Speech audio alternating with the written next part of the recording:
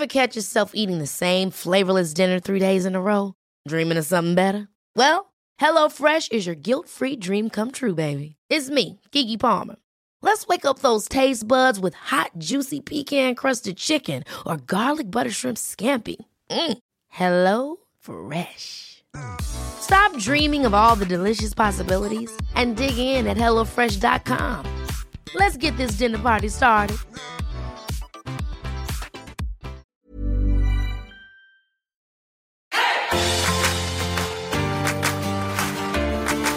Good afternoon, and thank you for joining us for another fabulous edition of 3Squares. We are so excited you are here with us, whether you're joining us live or on your favorite podcast operation or application, whatever it happens to be, where you're finding us today, or whatever day you're choosing to listen.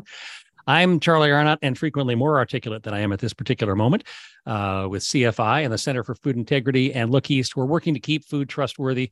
I'm going to stop talking and turn it over to my co-hosts, Kevin Ryan and Susan Schwally, to introduce themselves.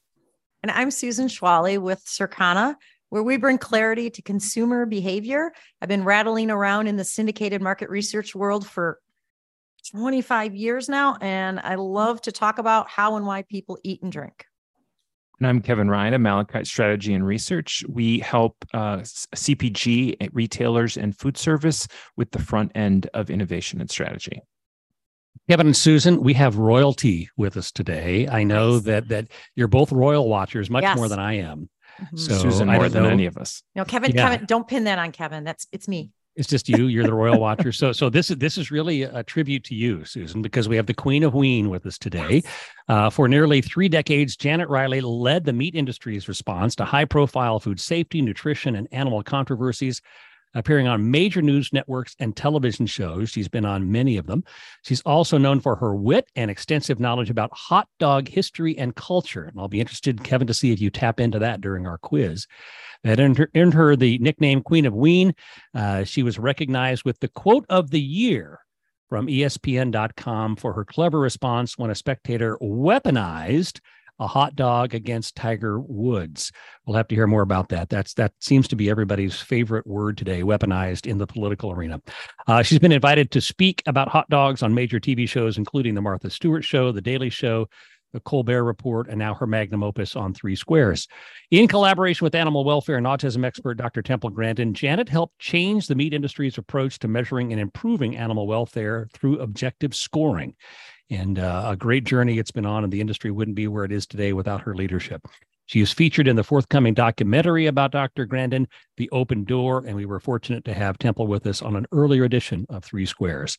For 28 years, Janet led communications, membership, and professional development at the North American Meat Institute in Washington, D.C. While there, she served as president of the National Hot Dog and Sausage Council, a position she relished. See what we did there? As vice president of communications and public affairs at the Canadian protein company and hot dog maker Maple Leaf Foods, she led communications when the company became the world's first major carbon neutral food company. Today, she operates her own consultancy, Janet Riley Strategies, offers communication, crisis readiness, media training, and facilitation services. Both Kevin and Susan, I'm sure you know that July is National Hot Dog and Sausage Month. We're kind of at the end of that.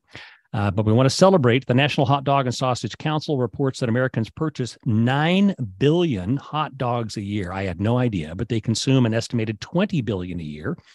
When you add all the dogs consumed at sporting events like Little League, restaurants, and other venues like my favorite, Costco. So, Janet, welcome to 3Squares. We are honored to have you with us. There's no crown, though. I thought maybe you'd be wearing a crown today. Oh, damn, I'm on travel. I didn't pack it. Oh, didn't pack the crown today. Okay. All right. Well, we'll see it next time. All right, Kevin, you want to kick us off and get us started? Of course. Yes. Well, welcome, Janet. Thank you for being with us. I kind of want to start with the idea that, I mean, hot dogs have been around. We were just chatting right before we even came on air here. We were chatting about like our childhood and hot dogs, but it seems like hot dogs are kind of making a comeback. Like what continues to drive the popularity of hot dogs? Why do we always seem to go back to hot dogs? There are few foods that provoke the kind of emotional reaction that hot dogs do. And sales are up this year, which is really good. I think there's a bit of a renaissance it's a classic. And it's something that I think is strongly associated with memories. It's been a wild couple of years with COVID, and hot dogs are a bit of a source of stability. And hot dogs are the things we eat at picnics, at ball games, at family gatherings. And so people feel really strongly about them. They feel strongly about the brand. They feel strongly about how they're topped. And it's almost like asking somebody about their hometown baseball team. They feel really passionately about that. And you never see somebody eat a hot dog without smiling. And I think that's what people are looking for after a long couple of years in a pandemic.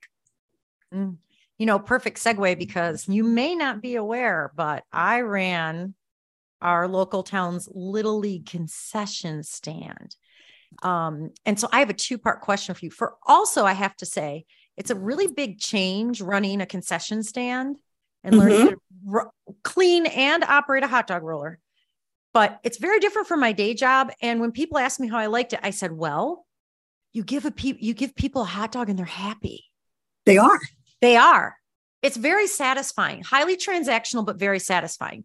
So my question for you is, though, there's lots of rumors that go around as to what hot dogs are made of. And I know there's different varieties. Can you once and for all let us know the truth? Is it nasty bits or real meat? It's real meat. And really what you're going to find in the hot dog is what's on the label. So there are these legends that there are lips and toes and things like that. I've been asked that question a million times. But really, when they make hot dogs, if they're making a beef hot dog or a pork hot dog, it looks like cuts of stewed, the meat you use in a beef stew. And then it's all pureed and emulsified, so it gets to look like a cake batter. And they put ice in there and salt and seasonings. But if they were to use anything like a variety meat, which are perfectly wholesome cuts, they're just not things that Americans commonly consume. The product would have to say with variety meats or with meat byproducts. But the funny thing is, I can't even find those anymore. When I go into the retail store, I look for products that say with variety meats because I get that question so often. But isn't it funny that nose to tail eating is the hot thing now? Let's eat all of the animal. And that's where the sausage originally got its start. You were using cuts and putting it in a casing so you'd prevent waste. So nose to tail eating is back, but people love to speculate what's in a hot dog. But the truth is, it's not quite as exciting as you might imagine because it's really just on the label. Isn't part of the hot dog too, isn't like partly what they call trim too, the idea of like the little bits that maybe don't look so good that are still the same cut. It's just like, so in a sense it is, I wouldn't say upcycling, but it is being very responsible with the animal.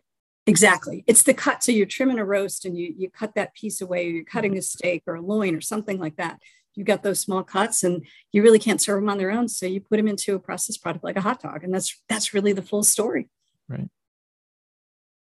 So it's interesting, Janet, as we think about this, there's a bit of hot dog lore that's transitioned now into celebrity culture and hot dog eating contests and all of that. And I was reading about the amount of money that some of these folks make eating competitively. It's phenomenal. And they've become real influencers for different brands. So have you ever been to a hot dog eating contest? And could you eat a hot dog after watching Joey Chestnut down 60 dogs in 10 minutes? I think I could eat a hot dog. I think I could eat 2 hot dogs. I think it would stop there. I have never been to a hot dog eating contest. Really? In your entire career, you've never been to one? I thought Nathan's would invite me to be like a judge sometime, and I never got that. But it is pretty phenomenal. And it does kind of turn my stomach to think about what's he up to? It's like 50 hot dogs or something in 30. It's incredible. And of course, you've seen how he has to dip the buns in the water and all of this.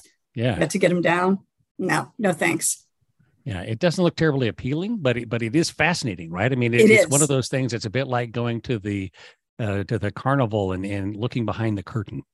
Yeah, absolutely. A little strange. Yeah. Well, in an effort to be equal opportunity here for other types of sausages, I think we've been talking about hot dogs. I mean, I'm always fascinated by, yes, hot dogs, but I think in addition to hot dogs becoming very popular, it seems like sausages are also gaining more. I think for a while there, they were also kind of maligned in a sense, but now they seem to be also making a comeback, maybe from a cultural perspective or anything like that. So I think my question to you is, what are the most popular sausages, at least maybe out there, if you know that off the top of your head? And then what are some of the more unique sausages that you've seen? Because I know there's so many things that you can put, in a sausage casing. That's just so interesting. And the most popular sausages still remain, Italian and brat by volume. But I think that the reason sausages have made such a comeback is because they're a bit of a nice blank canvas for all sorts of seasonings and spices. And culturally, we embrace so many of those spicier formulations now. And so you go into the sausage case in the meat department, and now you've got, whether it's apple or chorizo or mango or, all sorts of jalapenos, all sorts of things. I love to have all the unique sausages. And I have thrown some hot dog barbecues at my house. And what I do is cover the entire grill in a variety of sausages. And I cut them up so people can put multiple kinds on their bun. And I, put the little labels on them, and people go wild over trying them. It's kind of like an ice cream store, but I'm a huge sausage fan. And well, you're from Illinois, so we're right near the bratwurst capital here in Wisconsin. Right. Never had that kind of that barbecue you're talking about, but I can see it being extremely popular if someone did it. It was a lot of fun. It was a lot of fun. And of course, I brought the sausage in from Wisconsin. I may have done it in Maryland, but I had the sausage flown in from Wisconsin. So you're kind of the Baskin Robbins of sausage. I am the Baskin Robbins. Absolutely. What's your favorite? What's your favorite sausage? You can't say you love all your children equally. You got to make a decision. No, we've had people do that. We push them to make a choice. Yeah. Well, if you're asking me what kind, I love a classic brat. I really do.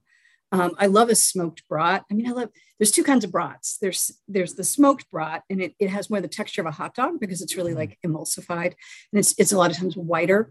And then you've got the Sheboygan brat, which is more ground, kind of like an Italian. So it's a coarse grind. I like them both, but there's something about some of those brats. Okay, I'm going to call somebody out. Fritz Usinger up in Milwaukee makes a really good old world German smoked brat. And one time he even let me link them on the line in his plant. It was pretty cool with a bunch of German women. They were hand linking the sausages, and they were telling me to pinch and twist, their German accents. I think he makes a wonderful product. And you don't see them as often. You see more the Sheboygan brats in the retail case, which are great too. But Fritz has a great smoked brat. Interesting. I've always been a fan of Johnsonville personally. But I love Johnsonville too. That's the one you get. You see that widely and nationally. To get some of these products, you have to mail order them. Some of them have more regional distribution. Johnsonville's national, and I love it. I've been in the Johnsonville sausage plant too. Charlie, they should put you in their ads and say Charlie Arnott's making Johnsonville brats. Well, that and Costco hot dogs, right? Those are the two. I can't go to Costco without getting a dog. Yeah. So, on a more serious note, Temple Grandin came up earlier in Charlie's intro. We've had her on 3Squares, amazing woman. And I know that you've worked with her to improve animal welfare in the meat industry. What would you say are the biggest changes, the most important changes in animal welfare the last 20 years? With measuring starts. We now measure animal welfare. I'll never forget the conversation when Temple called me. I think it was 96, and she had just been up in Canada and toured some meat plants. And she said, I think we could actually measure animal welfare objectively. I don't think this is just a subjective evaluation. And I was young enough and bold enough to take that kind of counterintuitive idea and try to advance it forward. This is back in the day when Temple was pretty autistic, didn't have the same kinds of ability to communicate comfortably as she does now. She sounded very different. And so I advanced her ideas and they took off. And so suddenly we published an audit and we started scoring basic things like how often animals moo or squeal, how often they slip or fall, how often people are prodding animals to get them to go forward. And if you measure, you can manage. So then if there's something wrong, you normally see two moos or two squeals and you're seeing 10. What's going on? Is there a nail sticking out of a gate? And you find the source of that problem. And so it was an idea that we weren't sure was going to take off, but McDonald's stepped in and they liked the idea. And we met with them and they said, we're going to make every one of our suppliers pass this audit that you've created. And we were off to the races. And when McDonald's did it, Wendy's and Burger King did it, and retailers did it, and suddenly everybody was doing it. So now that's kind of like table stakes. Everybody measures in the meat industry. It'd be hard to find somebody who doesn't do it.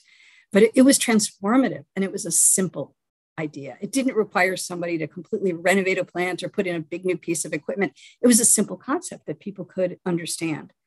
And so that simple idea that started really in 1997 when we published the first audit, it exists today. They may have changed the criteria a little bit and tweaked things somewhat, but it's still what people are doing, and it's spread into the poultry industry too. So it really changed the way we think. Yeah, Jen, I think that there's another element too that you may be underselling the impact that you had, because clearly the measurement is a piece of it, but by introducing that and launching the Animal Welfare Conference, you changed the culture. We did change the culture. Yeah. Right.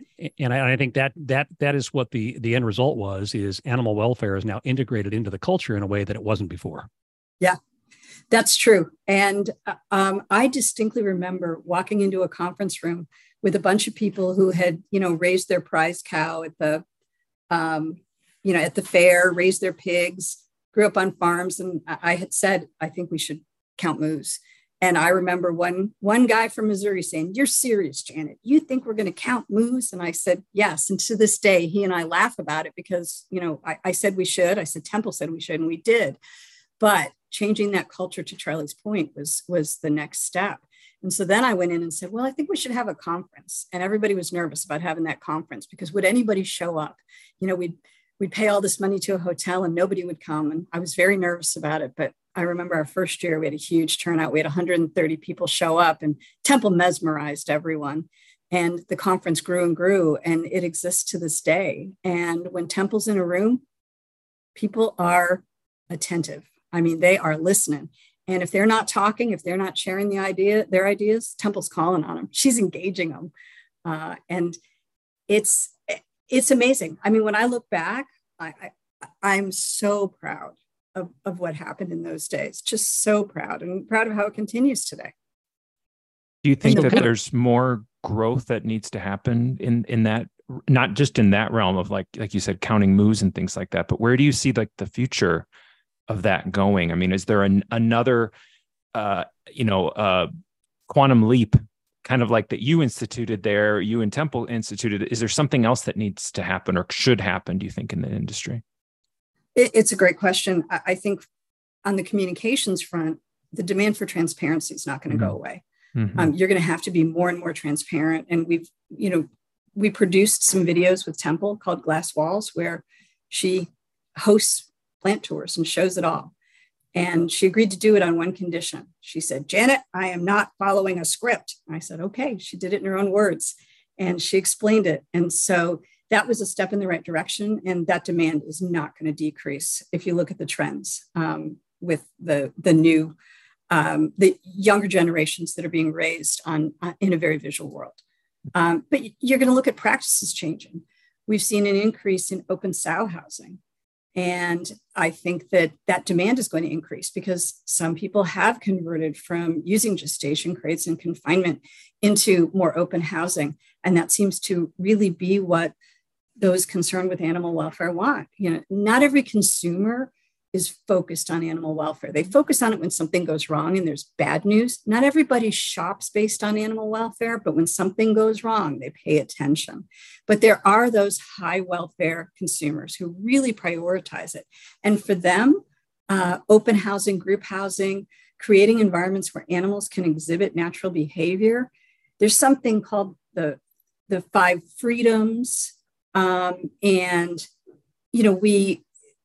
You've got more and more focus and prioritization of the mental health and the behavior, the more understanding. And I think those demands are going to increase. Up at Maple Leaf, they were using really simple strategies called enrichments. So we were putting toys in with the pigs, and because they want to chew, and the difference it made to have these enriched environments where they could interact, it was huge. And it wasn't, there were also economic benefits. I mean, you had healthier animals and you get a better quality product. You get low stress among your pigs and your cattle, and you get better pork and beef. So there's so many reasons to do it right.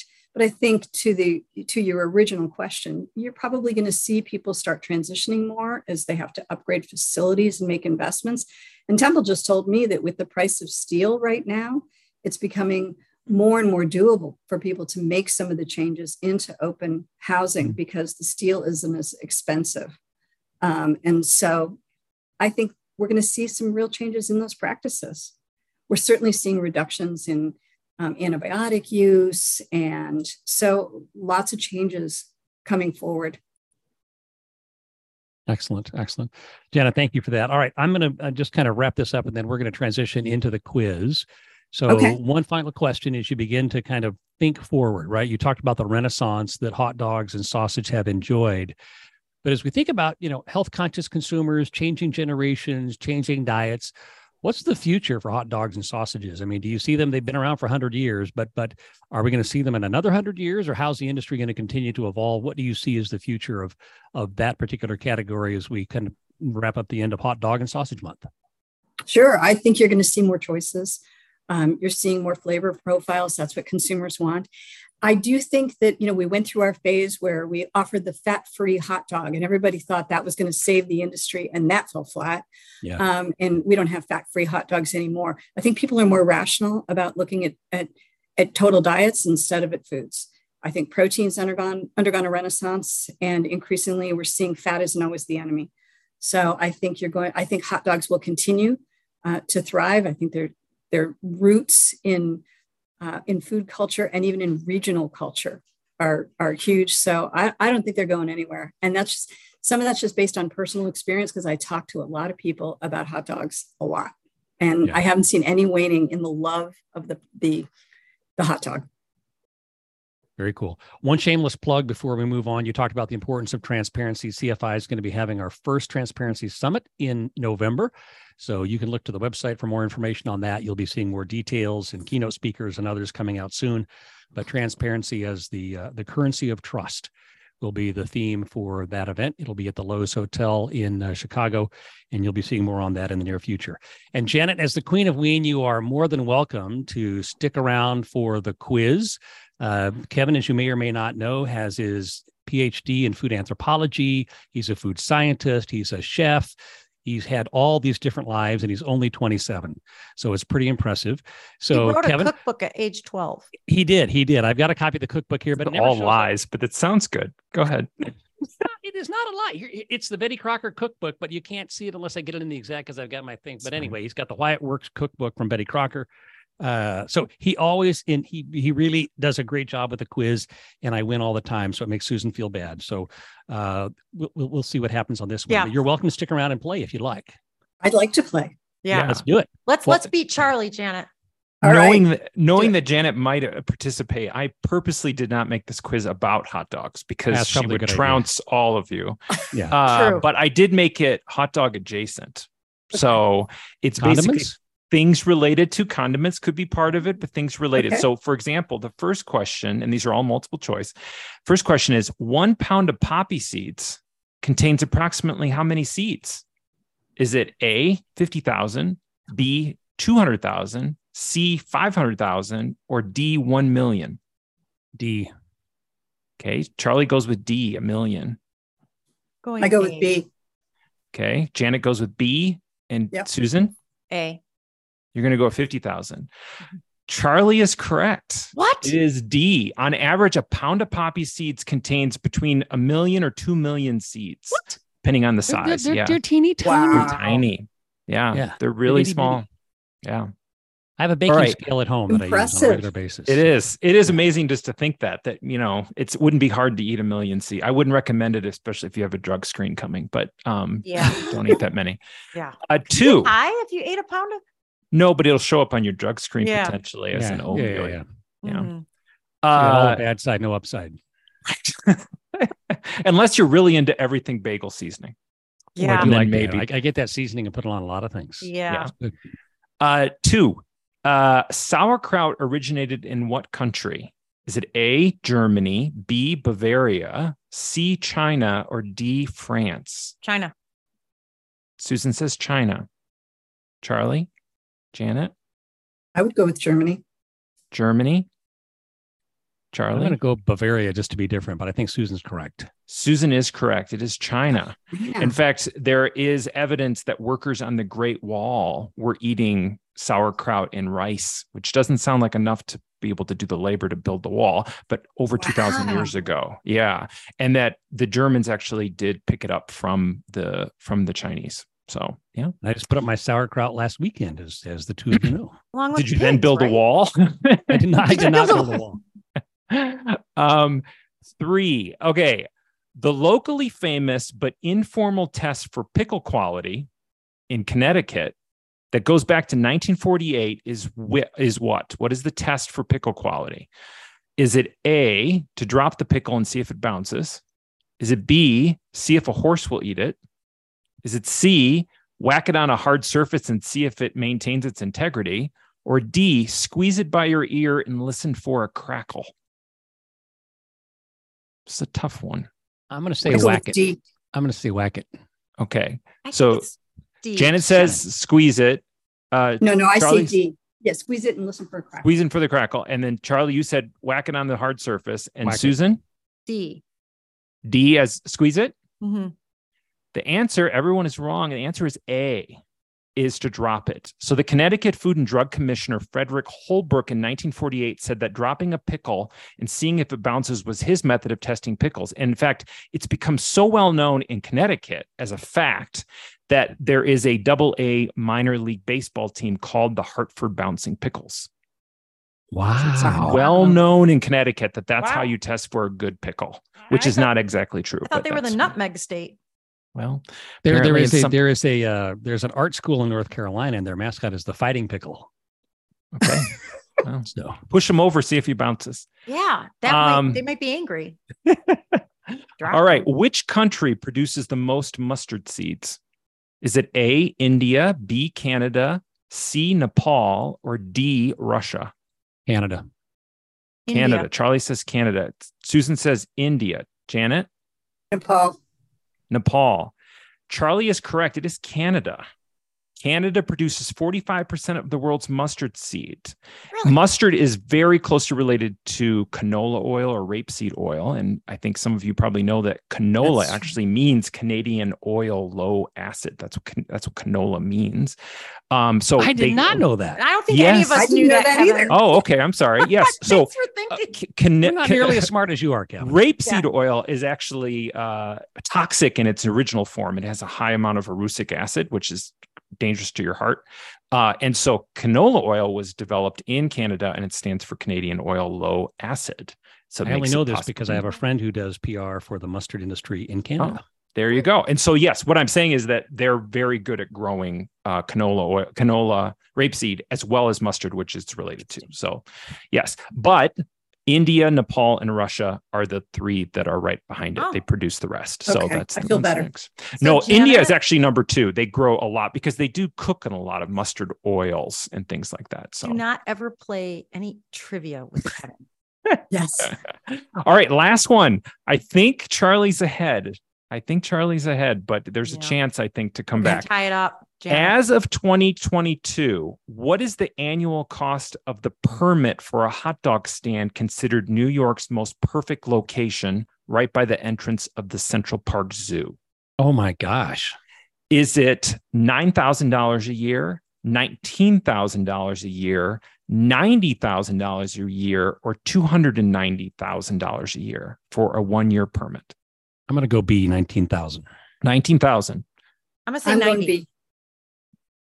Janet goes B, 19,000. I go B. Okay. And Susan, 90,000. you're all incorrect. It is $290,000. For a hot dog stand permit? Yes. According to the hot dog current owner, Mohammed Mustafa, the cart has to generate $425,000 a year in sales just to break even. And Holy when he cannoli. originally got it in 2013, he only paid $120,000 a year for it. So it's a lot of hot dogs he's showing, and That probably a is lot a of lot like of hot chips. dogs. What's the price of a dog at his stand? Do we know? Yeah. Well, that was a good question. Though I looked it up. I actually tried to look it up, but I think it's north of $3. So, it's but gotta I be. think he's Still. making most of it on chips and drinks and stuff, Oh, which yeah, I'm yeah, sure yeah. he's You paying got a more lot more margin for. on those. Yeah. Yeah. But still amazing, $290,000. That's incredible. Yeah, That is so, incredible. That's But that kinda is like the perfect. That is the taxi perfect medal spot. that you have to get for Exactly. New York or Sydney, right? I mean, you got to operate those cabs 24 hours a day to even get them to pay. So Exactly. Yeah. Well, Kevin, thank you, and I'm pleased to say, although it's kind of anticlimactic, that I won the quiz again. So, what are you going to do? Charlie, remember, I understand the fragility of the male ego, and I let you win. As well you should. As well you should. Well, Janet, thank you again for joining us. Hey, It's been thanks great a fun to lot. have you as the Queen of Wein. We always enjoy having a great guest on, and you've certainly met and exceeded all expectations. So thank you so much for joining us. Awesome. Thank you, Janet. for Thank you, having me. Janet. And if Okay. you have questions, comments, concerns that you would like to share about 3Squares, if you'd like to compliment us, you can send those to 3squares@gmail.com. If you have concerns or questions, you can send those to Kevin or Susan directly. But thanks for joining us for this edition of 3Squares. You can catch us again in August on your favorite podcast app, and have a great rest of your day. Thanks, everyone. Bye now. Bye-bye.